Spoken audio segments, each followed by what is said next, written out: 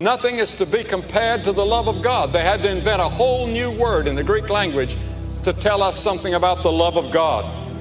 God is a God of love. He loves you. And if there's one thing I want you to take from this great park when you leave here today, it's this: God loves you. God loves you. God loves you. And God is interested in you. And He has the hairs of your head numbered.